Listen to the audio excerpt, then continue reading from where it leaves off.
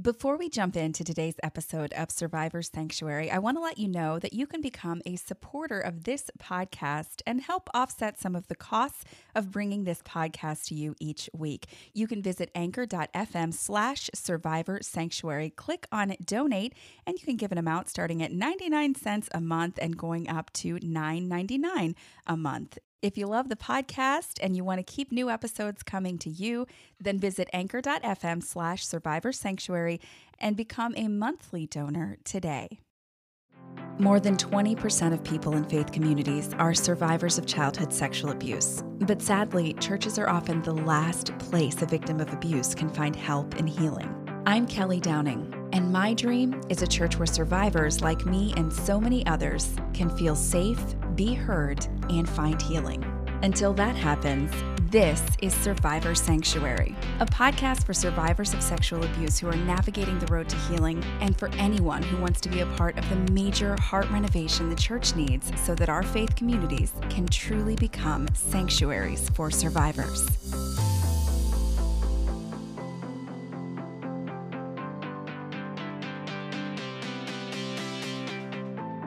Welcome to another episode of Survivor Sanctuary. This is Kelly. Do you ever have one of those days, or maybe a string of those days, as survivors of sexual abuse or as advocates for the abused, especially within the church, where you just are kind of bummed and kind of down? I don't want to have a downer of an episode today, but this is something that we struggle with as survivors, and it's something that we struggle with as advocates. And I will say that that is kind of the posture of my heart at this present time. I am hurting, and I don't even think that hurting might be the right word.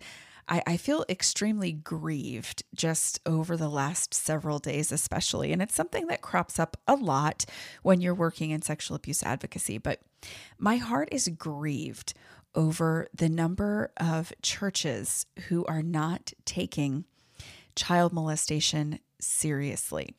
The number of churches who are willing to reinstate pastors or instate pastors who have spent time in prison for sexually abusing children. Now, there are stories about child molesters that crop up a lot, but this week it just seems like the perfect storm of sharing on social media, the perfect storm of stories about churches embroiled in sexual abuse scandals that has just kind of got me bummed.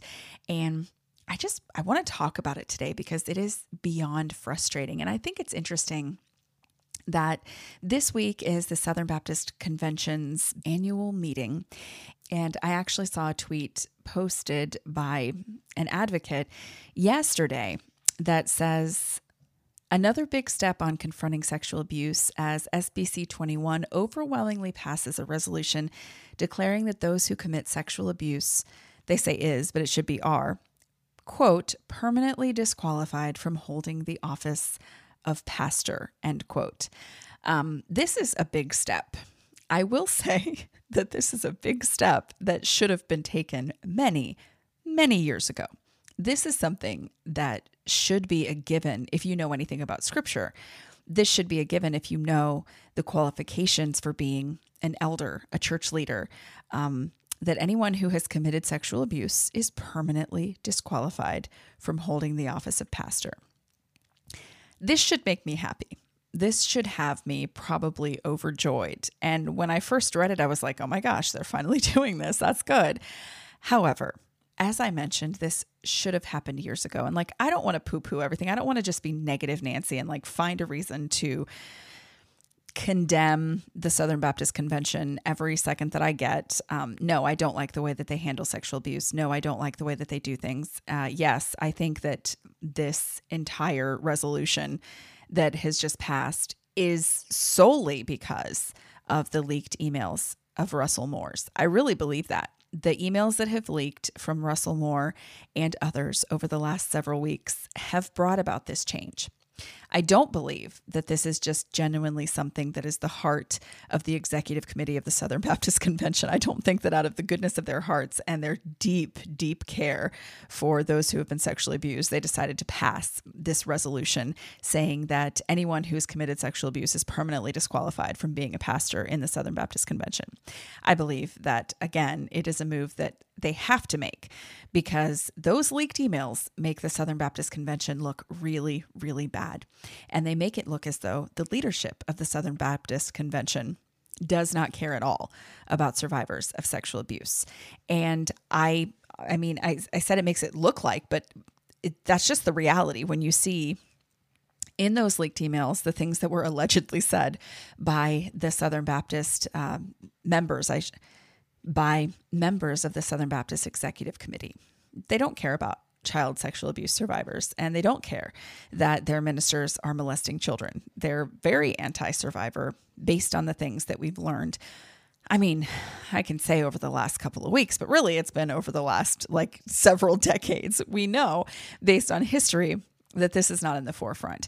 But I will say that regardless of what brought about the change, whether it was the Southern Baptist Convention finding it in the goodness of their hearts, or if it was because of leaked emails and it's just another PR move, what's done is done. And I will say that at least we arrived at this point where finally we have the SBC saying, if you have committed sexual abuse, you are permanently disqualified from being a pastor. I think that that's good news. So why is my heart grieved when learning this news? Why am I feeling down? Why am I feeling bummed? I think it's because it feels like this is an uphill battle every single day. You speak out about sexual abuse.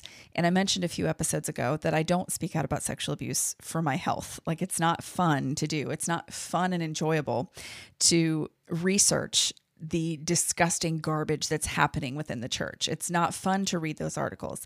It's not fun to read the testimony of people who have gone through it.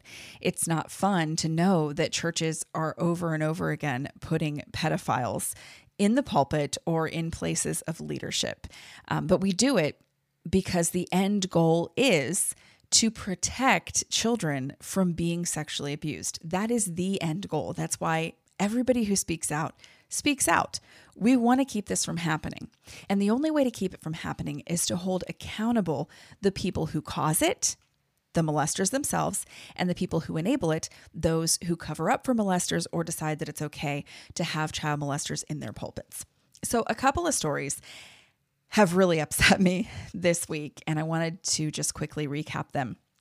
And actually, I want to thank Ryan Stoller. He is an advocate. He speaks out a lot about homeschooling and different things, and he touches on sexual abuse and posts different, links to articles and things like that. And so I actually found one of these stories from Ryan Stoller. The other story is from the Preacher Boys podcast, which if you don't listen, it's a fantastic podcast about sexual abuse in the church. And always encourage you to listen to any podcast about sexual abuse within the church. Let's arm ourselves with as much knowledge as possible and learn how to stop this. And the only way I think that we can learn how to stop it is to really study what's actually happening. You got to get to the root cause and you got to know what's actually going on in order to fix it. Otherwise, we're just putting Band-Aids on things over and over and over again. So the first story is about a church bus driver, Joseph Iyer, 50 years old, and he allegedly molested a child under 14 years old between July 2015 and December 2017 in Gary, Indiana. This is according to police who have been investigating him and have now arrested him. So he's facing 3 counts of child molestation, a count of sexual misconduct with a minor, a count of sexual battery, and this man was a bus driver for the children's ministry, of course, at his church in Gary, Indiana. So the story itself is sickening enough, of course. Obviously, a man who sought out a church bus ministry is a man who ended up being a child molester. Big shock. Happens all the time. I'm not making this up. Look up church bus driver accused of sexual abuse, and you're going to find so many churches in so many different states that it's obviously a place where people who want to molest children look to get involved in a church. They have very easy access to children that they're driving around on buses. In any case, This man, Joseph Iyer, was a bus captain at First Baptist Church of Hammond. This is in Indiana. And when this was posted on the Preacher Boys Facebook page, there's actually a comment by somebody who knows his family, has known them for many decades, and a member of his family, his brother specifically, his brother Matthew Ayer, posted a comment about his brother being arrested. And I'm going to read it for you here. It says, and I quote, "Disclaimer, I do not hate my brother, nor do I wish him ill will. This is not written out of spite or harm to his family or his church, but the truth needs to be known. Well, it's finally happened, and it's time for me to end the silence. After years of homosexual affairs and reports from adults that Joseph molested them as kids, my brother was finally charged with 5 counts of child molesting. If you were on Joe's bus route at FBC Hammond and were affected by him, I'm sorry. Please contact the authorities." And here's where it gets interesting. A couple of years ago, we tried to warn his church, even with evidence, but they refused to hear the evidence and promoted him, continuing to allow him to work with children. Do not go to the church. That's in all caps. Go to the authorities if you want to make a report. I'm sad to say your church leadership has worked to ignore this, even telling his wife that her first priority is not to protect her children, but her husband. The law labels his crimes as child molesting, but their pastor told them it wasn't really molestation. Their risk management department has worked to protect the church legally instead of protecting the children. Do not sign anything they give you. Go to the authorities. And I would say that advice from Matthew Ayer and his wife Amber is really, really good advice. Don't sign anything. Don't talk to the church. Go to the authorities if you have been affected by this man. If your children have ridden his bus, if they make any indication that he may have touched them inappropriately, go to the authorities. And I would recommend that any time. If you're listening to this podcast, you've got kiddos, whether you're a survivor of sexual abuse or not, if your child is ever sexually abused by someone on church property, never go to the church. Don't do it. I don't care how much you trust the people in that church. I don't care if you've known the pastor since you were in diapers. I don't care if these people are even your blood relatives. If your child tells you that they have been sexually abused, the first place that you go is the police. You do not pass go. You do not collect $200. You don't go to your pastor and say, my kid told me that the bus driver at your church is molesting them. You go to the authorities.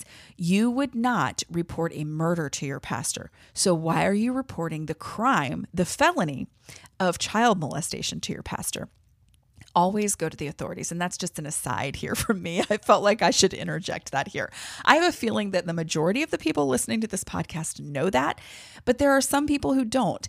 And so often, this is the kind of stuff that happens. This man, Matthew Ayer, says that he went to church leadership about his brother and said that he has been accused of molesting children, that people who are now adults say that he abused them sexually when they were children. And they told the church leadership this, and the church, instead of telling him, listen, your family has come to us with this information, and because you've been accused and there's no way for us to prove whether or not it's true, there's nothing, you have to step down because the protection of our children is the most important thing. So while we think you're a great guy and we don't want to believe this about you, if you've been credibly accused of sexually abusing children to the point that even your own family is coming to us and telling us that we shouldn't let you be driving kids around, we have to take that seriously. And that's what should be happening in any case where somebody who's involved in leadership in a church has been accused of molesting children. Immediately, they should be removed. And unfortunately, you can't say like, I was there and I saw this happen, or I have definitive proof that's not circumstantial that you committed these crimes. Like, unfortunately, you have to go with what's told to you. And that is the nature of sexual abuse claims. And I'll say this, we all feel really bad, or people try to make us feel bad, I should say. They try to make us feel bad for the fact that you can't prove that somebody molested a child. I got into an argument with someone about Woody Allen on this same thing. Basically, they're like, well, it's your gut instinct against my gut instinct. And it's like, that's fine. But the problem with child molestation and choosing not to believe the accusations against someone is that it is a choice. It's a choice that you make to just disregard this information that a child has come forward with. And 100% of the time, the fact that nobody was there benefits the perpetrator and not the child. And when I say nobody was there to witness the crime, because typically people are not molesting children where other people can be witness to the fact that they are. They may try to hide in plain sight, molest children without getting caught in plain sight. But I mean, they don't invite audiences to their crimes. So when a child comes forward and says that they've been molested, it is that child's word against the molester's word, the child against the accused. And we're made to feel as though that somehow makes the perpetrator the victim, or the alleged perpetrator the victim. But I will tell you that he said, child said benefits the perpetrator 100% of the time. Having said that, if people come forward and say, when I was a child, your Sunday school bus driver molested me. If this person's family comes forward and says, we've got adults coming forward telling us that your Sunday school bus driver is a child molester and molested them when they were a child. If those people are coming to you, the thing that you have to do to ensure the safety of your children is immediately remove them from any position where they are in charge of children. Like the end. That seems to be an absolute no-brainer. No-brainer. You find out somebody's embezzling funds at work and they're in charge of the accounting at your church, you remove them immediately. That's a no-brainer because I feel like the church cares a lot more about money than they do about children, but that's an argument for another time. I'm sure I've done other podcasts on that. Well, instead of removing him, this church actually defended him, going as far as to tell his wife that, listen, it is your job to protect your husband and not your kids. And this wasn't really molestation, downplaying his crimes, downplaying what he's done. And they let him continue to drive the bus. And what the heck do you think happened? I'm just a quick guess, okay? I already told you, so you don't need to guess. But even if I hadn't told you, you would know the answer to that question. What happens when you let someone who has been accused by multiple people, whose family has come to you and said, this person is a child molester, we have proof, and all these young kids who have now grown up are coming to us and saying, when we were little, we were molested by him. Don't let him drive your kids around. What do you think is going to happen when you keep letting him drive your kids around? Exactly what happened in this news story out of Gary, Indiana. He molested children, and that is on the church. It is on the church. Yes, Joseph Iyer, 50 years old, molested that child, or however many children he's molested in that bus ministry, or whatever it is they call it at that church. However many children he molested, he might have committed the crime, but it's on the church because they knew. They were told years ago. They were told years ago that this man was molesting children, and they refused to move him from his position as the driver of the bus for the children's ministry. I will not ever understand this. It is a no-brainer to me that somebody who has molested children or is credibly accused of molesting children, where multiple people are coming to you and saying, this is his pattern, this is what he has done, he is a child molester. Multiple people are telling you that, and you're like, you know what? We're going to let him drive your kids around anyway.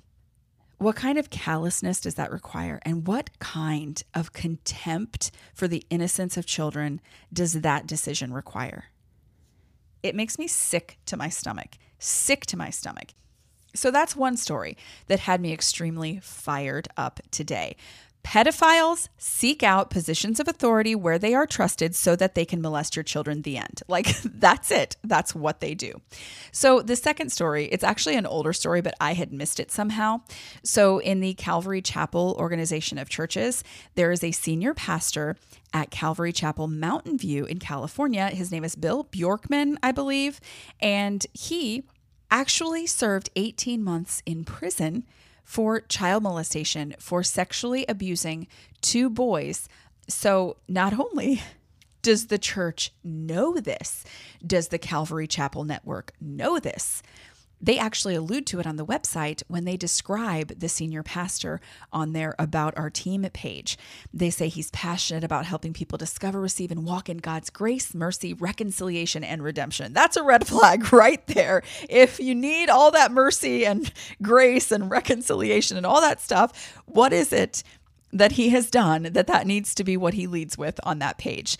Actually, they say for more information on Pastor Bill's unique testimony, and the ways in which the Lord has truly brought beauty from ashes, click here to listen to a recorded sermon taught by Pastor David Johnston, founding pastor of Calvary Chapel, Santa Cruz.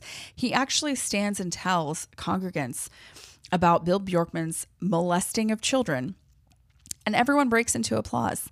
And then afterwards, several men told the pastor who served time in prison for child molestation that they felt they'd been carrying around their own dark secrets for far too long. That's terrifying to me right there. Another congregant dismissed the concern, saying, "I would trust Bill with my children as I would trust my mother." This one kicked me right in the gut. It kicked me right in the gut because here is a man who sexually assaulted 2 teen boys, one 15 or younger and one 13 or younger. That's the age that they were when he assaulted them. He served 18 months in prison, which is a laugh. That's ridiculous that that's all the time that he got. He was released back in 2000. And just about a year and a half after that, he had worked his way into the Calvary Chapel network and he became a pastor at Calvary Chapel, Santa Cruz. And of course, the congregants were not notified that their associate pastor had a history of molesting adolescents. It was only when people found his name on a website and his offender profile, it was only then, and people started contacting the church saying, "Hey, you know this guy is on the sex offender registry, right? We're seeing this online." It was only then that the church in Santa Cruz decided to notify the congregation of the assistant pastor's history of child molestation. So I told you what happened there. People broke into applause. People were confessing their own dark secrets and saying, "Oh, I've carried this for too long." And other people were saying they would trust him with their children the same way they would trust their own mother with their children. That's fantastic. Well, now he is a senior pastor of a church. So a man who has spent time in prison for sexually assaulting children, multiple children, is now the senior pastor of a Calvary Chapel church in Mountain View. It's like a slap in the face to survivors of sexual abuse everywhere. But worse than being a slap in the face to those of us who have already experienced sexual abuse, it is a shove into the lion's den for the innocent children that this man has access to. I cannot wrap my brain around the fact, I just can't, that he is a senior pastor of a church when he has served time in prison for sexually assaulting children. It's the same thing over and over and over again. Someone molests children, somebody goes to prison for it. They get out of prison and decide that they need to be a pastor. I'm not sure why child molesters, well, okay, I take that back. I am sure why child molesters want to be pastors, because it is a position that is trusted by so many people. Children are going to trust him. Parents are going to trust him. You listen to that parent who found out that this pastor was convicted of sexually assaulting 2 adolescents, that he had served time in prison for it. And she said that she would trust him with her own children the same way she would trust her mother. She's an idiot.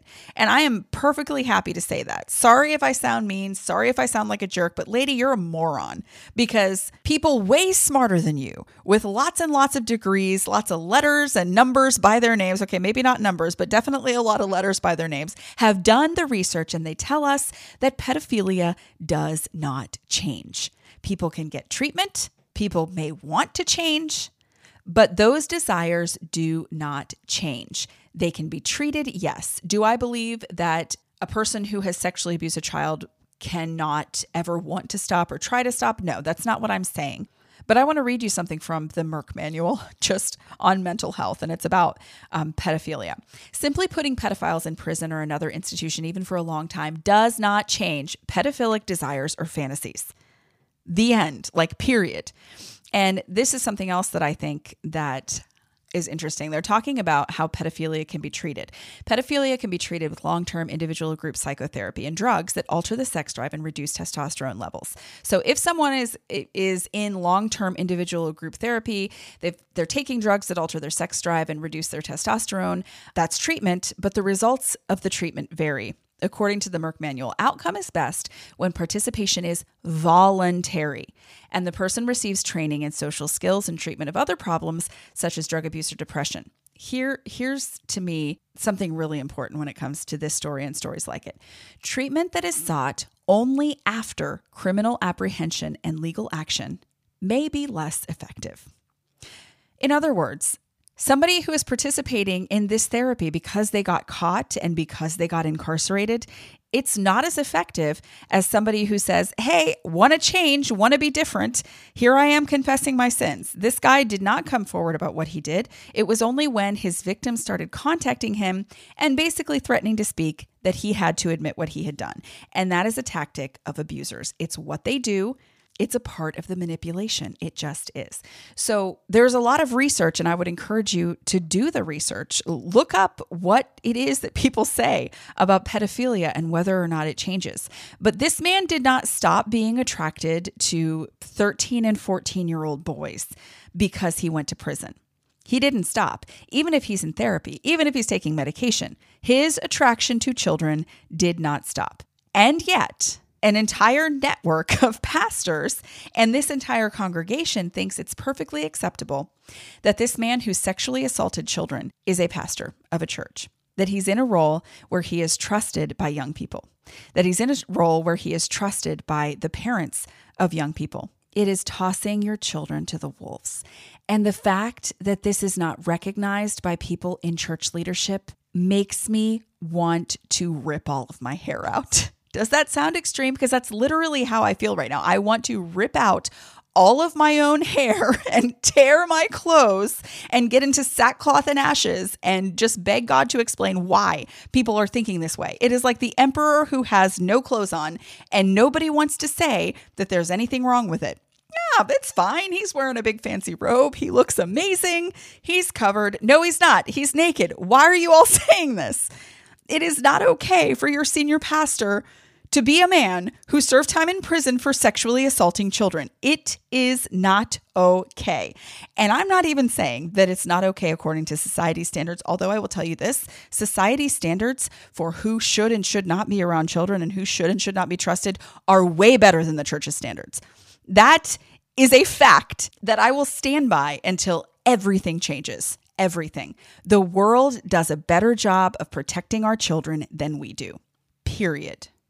We should all be grieved by that fact. The Southern Baptist Convention should be grieved by that fact. The Calvary Chapel network of churches, who is allowing a senior pastor who has raped children, should be grieved by that.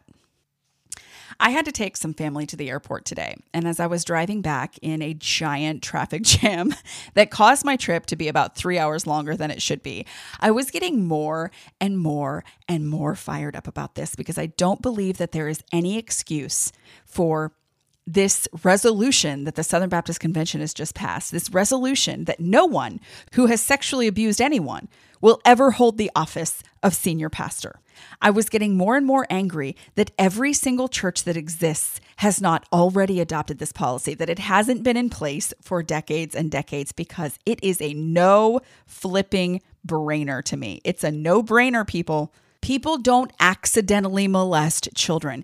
It is not an accident. This pastor, Bill Bjorkman, did not accidentally perform sex acts on a 13-year-old and a 14-year-old. He didn't accidentally do that.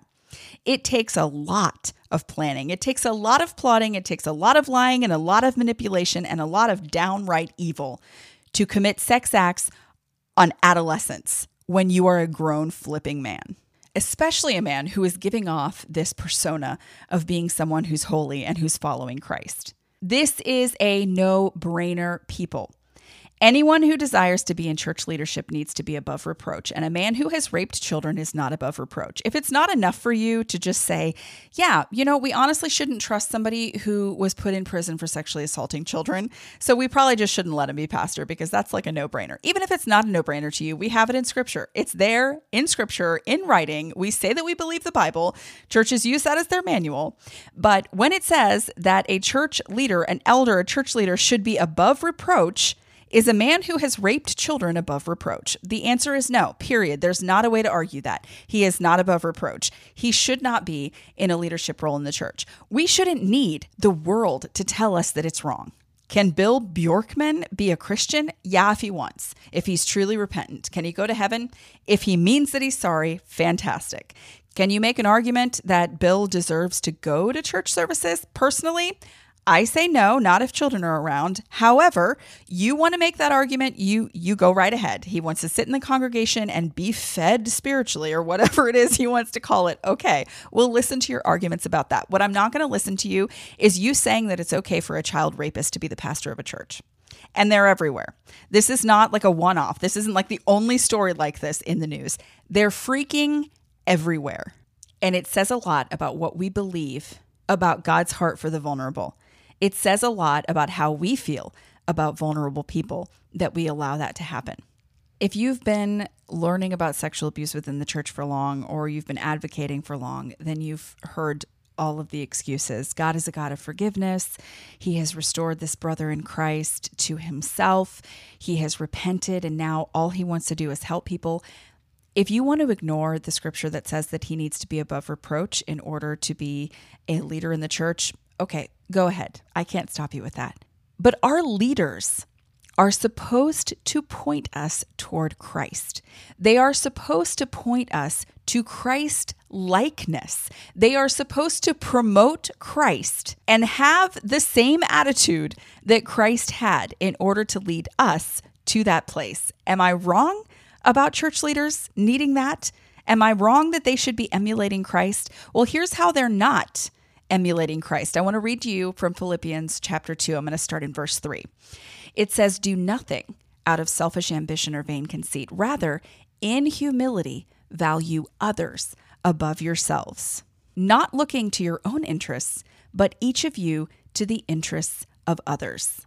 In your relationships with one another, have the same mindset as Christ Jesus, who being in very nature God, did not consider equality with God something to be used to his own advantage." I like how the Living Translation puts it as well. Though he was God, he did not think of equality with God as something to cling to.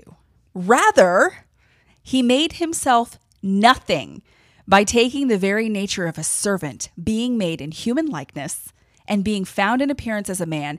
He humbled himself by becoming obedient to death, even death on a cross. The New Living Translation puts it, he humbled himself in obedience to God and died a criminal's death on a cross. Do we understand what that means? Do we understand what it meant for Jesus to give up the right that he had as the God of the universe, as the Son of God, to give up that right, to be slaughtered naked in front of people, to be humiliated? He didn't cling to his rights. He didn't cling to the fact that, well, I'm God, I shouldn't have to go through this. No, he sacrificed himself. He went through the humiliation. He went through the torment.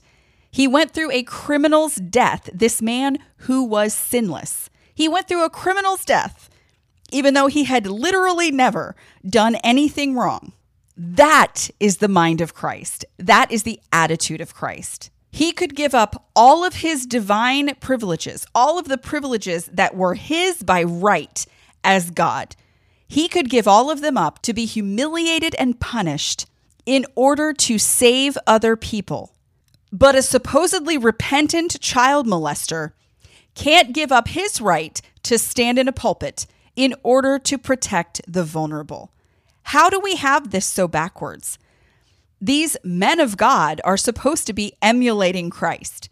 If he can give up his deity to save people, you can give up preaching on Sundays to protect innocent children from your evil desires that have led you to assault these children in the past.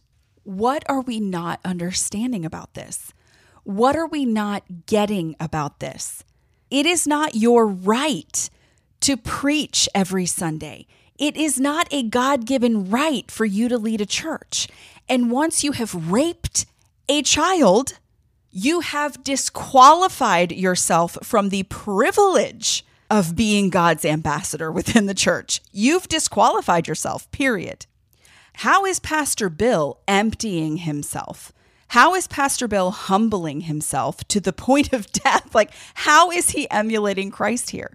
How is he taking on the nature of the servant? He's not. He's saying, yes, I raped kids, but I'm still going to stand behind this pulpit and tell you how to live your lives as Christians. I'm still going to stand behind this pulpit and claim to be an above reproach pastor of vulnerable people.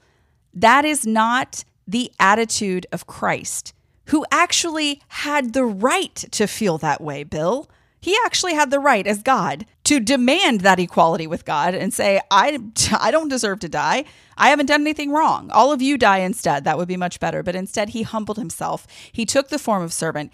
He died brutally and humiliatingly on the cross for us. And this guy can't even make the decision that says, I have sexually assaulted children multiple times in my past. Therefore, I have no business behind this pulpit. And I am going to step down and humble myself by giving that up in order to protect the vulnerable. That is the attitude that every single pastor and church leader should have. It is not this my rights, me. And the whole structure of the entire church system in evangelical Christianity is set up to make it all about me when it comes to leadership, because we put one dude in charge and what he says goes, and it's absolute. And yeah, there may be a few little piddly people around that he might be like, quote, accountable to, but for the most part, you get into that position of one person in charge and you call the shots and the buck stops with you. And I'm referring to some specific denominations. I will say this, it's set up a little bit better in some than others. But in the stories that I'm talking about today, it's not.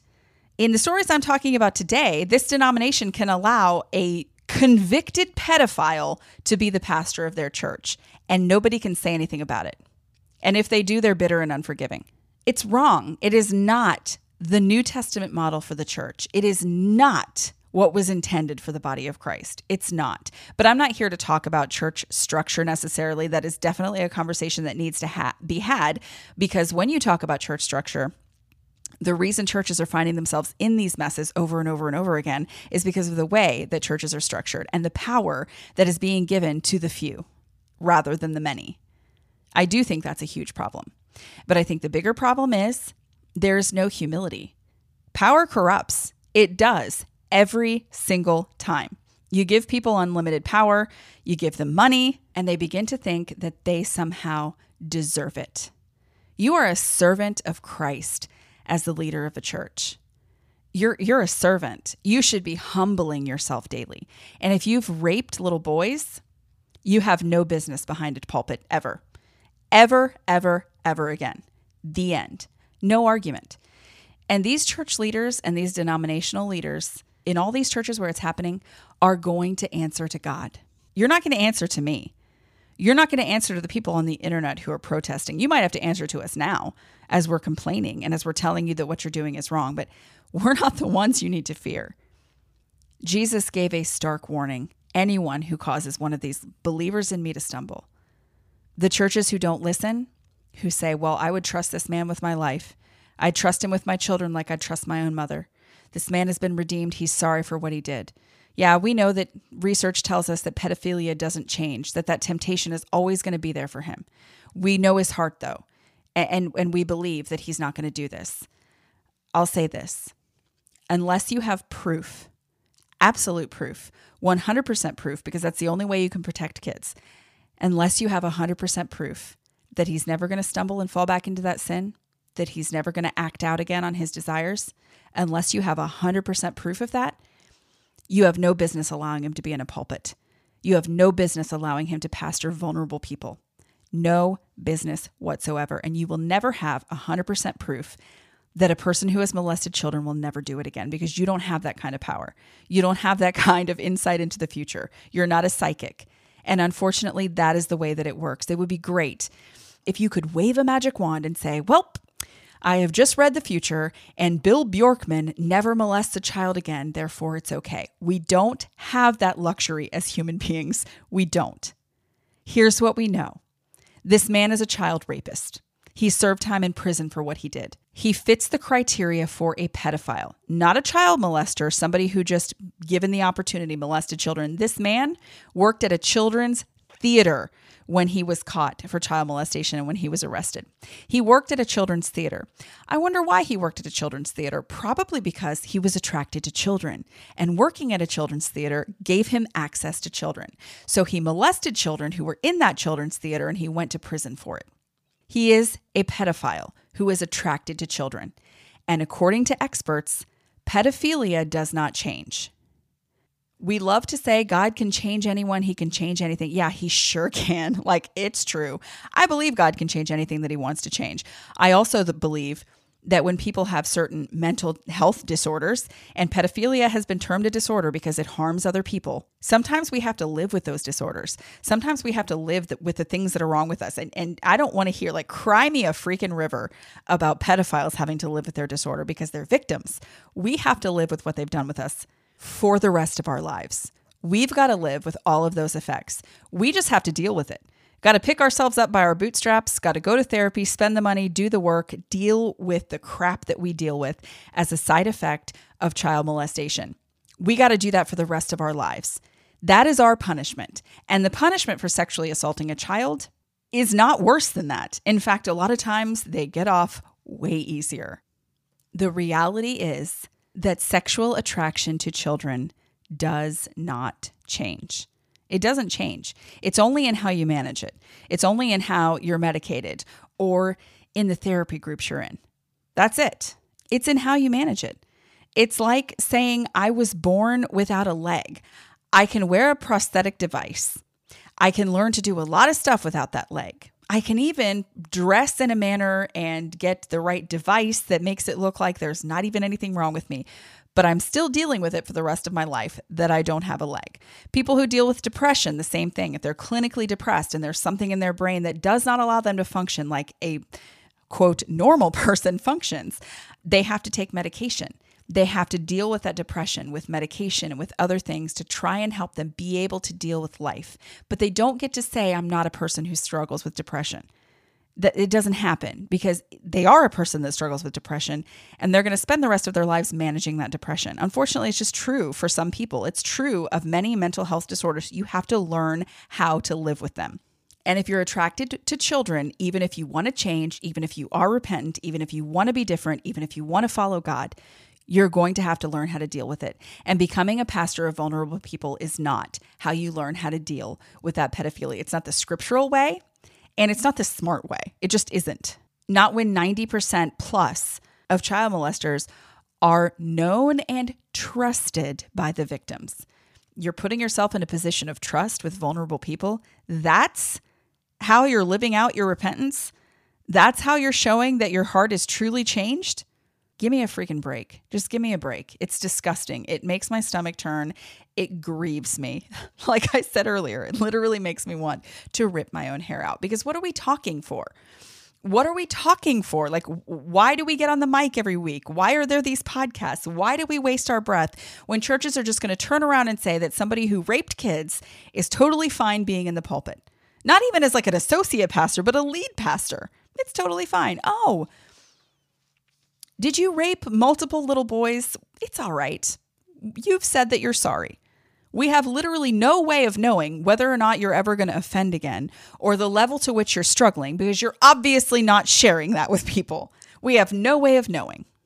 But we are going to risk the lives and the futures of innocent little children because you're just a super likable guy. Give me a freaking break. Okay, it's time for me to take a little breather. I got very worked up today on this episode, but I'm angry. I cannot hide that. I am furious. There are some times when I'm able to just say, oh, well, our churches are doing their best and they don't know. And like, I can be happy and go along. I can't with this. This crap has got to stop. It's ridiculous. The Southern Baptist Convention should have done this years ago, where they say that no one who has ever sexually abused anybody has any business being in a pulpit. It's a little late now for them to be deciding that. This should have been years ago. It feels like another PR move, but you know what? I'll take it. A little progress is better than no progress at all. And I'm not here to talk about what I think of that exact decision. It's just to say this should be a given. Anyone who has been credibly accused of molesting a child, anybody, especially who has been convicted of sexually abusing a child, should never hold the office of pastor ever for any reason. Not pastor, not youth minister, not associate pastor, not Sunday school teacher, not bus driver, ever. If Jesus, who is God, can give up his right to be God, to humble himself to the point of death to save lives, then you can humble your flipping self. You wretched worm who has raped children, you can humble yourself to the point of not stepping foot in a pulpit ever again to prove your repentance. That is esteeming others above yourself. I want to be pastor, but guess what? There are vulnerable people, and I have proven in my past that I cannot help myself. I have allowed myself to sexually assault children. Therefore, this desire I have to be a pastor is nothing. It's nothing to be grasped. It's nothing to be clung to. What I need to cling to is in lowliness of mind, esteeming others as higher than myself. That is the example of Christ, and that's what I need to be doing. Why aren't they doing it? All right, I said I was done, and I'm officially done for real this time. I would love to hear your thoughts on the Survivor Sanctuary Podcast Facebook page. Join our group if you haven't already, and let me know what you think about all this. Are you angry like I am? Do you have a little bit of a cooler head right now? I'm trying, but sometimes the anger just has to come out. And today was the episode in which it came out. All right, I'll catch you back here next time on another episode of Survivor Sanctuary. I'll see you then.